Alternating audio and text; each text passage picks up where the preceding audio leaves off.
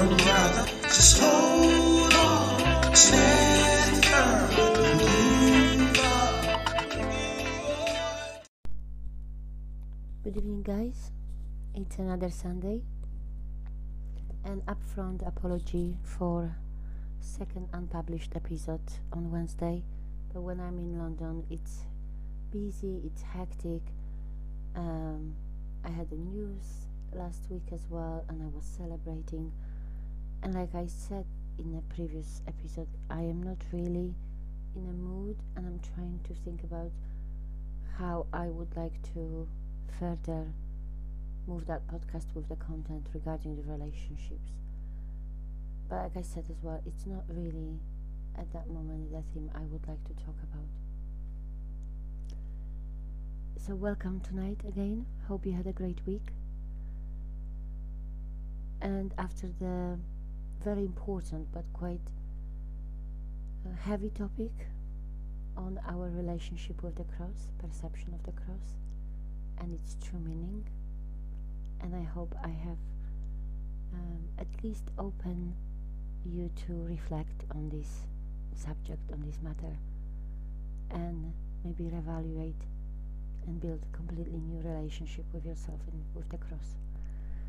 Today there is two topics I wanted to talk about, and the second one is basically just forcing itself, so I can't help it. But first of all, just before the beautiful eclipse and full moon in Taurus on the 8th, which is Tuesday, I would like to talk a little bit about the healing and about grounding. And this all is part of manifesting, because when we heal and when we ground ourselves and when we connect with Mother Nature and with divine from Mother Nature especially, but also by grounding ourselves in a different way, we heal, and that is opening us to that better everyday natural connection with the highest. So about healing, we have to remember that healing is a process which hasn't got a time frame, so we cannot compare ourselves to others. We should never compare ourselves to others, but especially if it comes to the healing, one and each of us has suffered and has experienced different events in our life, some lighter, some heavier, and those healing, it's an individual journey. It also depends on how much work you're willing to put into healing, and that comes the cleansing and grounding. So you can cleanse yourself, your house, your environment by decluttering, by cleaning your house, by cleaning your space. Decluttering is so important. That's on the face I am now here.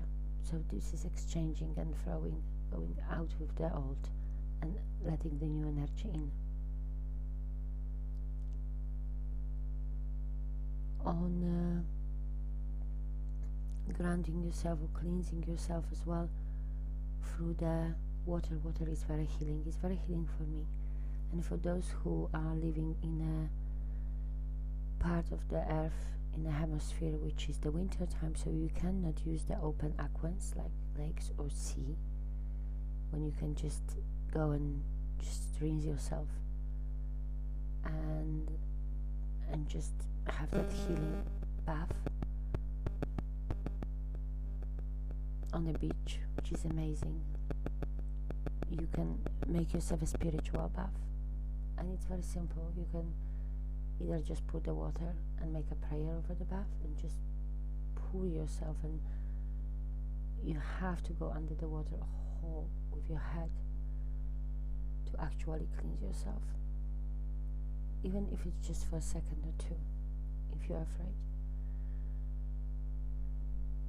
If you do afraid to go with your nose and face, just go down as much as possible and just stay there for a moment. Meditation is an amazing way of grounding and healing. It's not for everybody, but for those who has never tried and thinking like, oh, I can't do it, start from the very simple. There's amazing 5 minutes meditations on YouTube which you can find, and everybody is able to make that 5 minutes a day for yourself. You should. During commuting, you can download maybe on YouTube. If you are subscribed on YouTube, you can download, so you can use it offline. So when you're commuting, when you've got 15 minutes break, that 5 minutes of meditation, maybe in the morning, maybe in the evening, there's always a way. Same about the walk. If you can walk somewhere to work, to the shop, or just go for a walk in nature, 30 minutes a day, at least 5 times a day, a week. That's amazing. That is an amazing way of grounding yourself and finding that connection with divine, and just switch off everything off. Don't let anything to distract you, so don't listen to anything, don't play music, just try to listen to your own thoughts and feelings, connect with yourself and with divine during that walk, and with nature, through the nature. We can also use Palo Santo and sage, white sage, it's amazing, and Palo Santo for cleansing our energies, if you would like to do. And also prayers, of course. That is the most important part of an everyday connection and relationship and a conversation with our Father.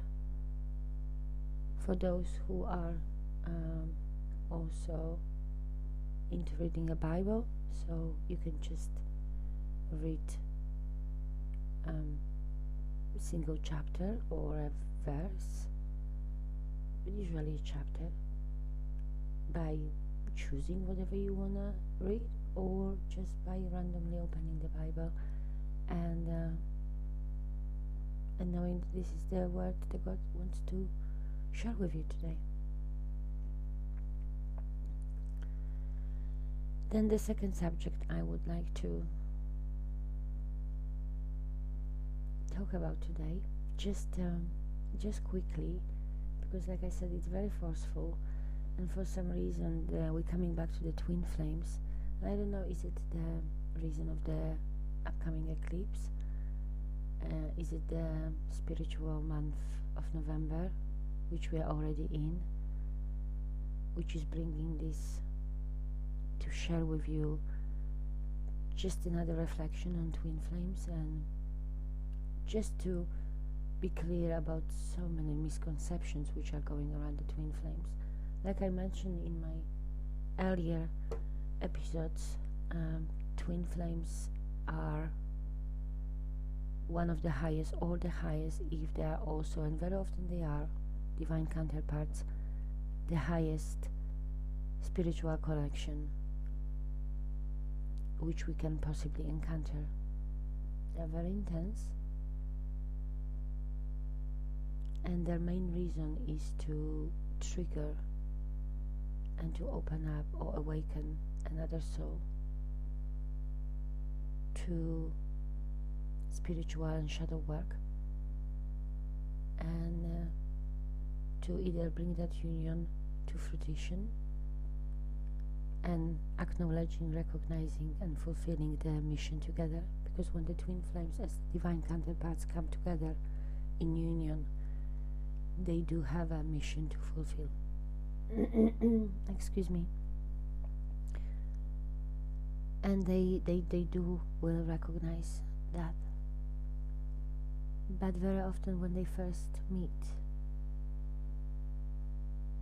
of course the further journey depends also on the circumstances, because one might be single, one might be in a relationship, both might be in a relationship, and it's causing a lot of chaos and unknown, because we've got those feelings, but we've got also responsibilities, and that's why usually when the twin flames first time meet, they know the connection is strong. They come sooner or later together, because it's impossible to resist. The energy is just too powerful, and the connection is too powerful, and the more you resist, the more you want to be with that person. But then when you come together, there is a joy, and there is feeling home, like a coming home feeling. like you know you are in the right place, in the right time, with the right person, and you just want to hold on to it, but then there comes emotions and past lives and current circumstances, and we trigger each other to understand that the change must occur, and we waken up those deep issues and wounds and unfinished businesses and the things which we know we should have dealt with, but we have been procrastinating. And those who are willing to do so, they will come in the union with the twin flame, and then they will recognize and fulfill their mission together, which is of course a spiritual mission, which means making Jesus now and bringing people closer to divine.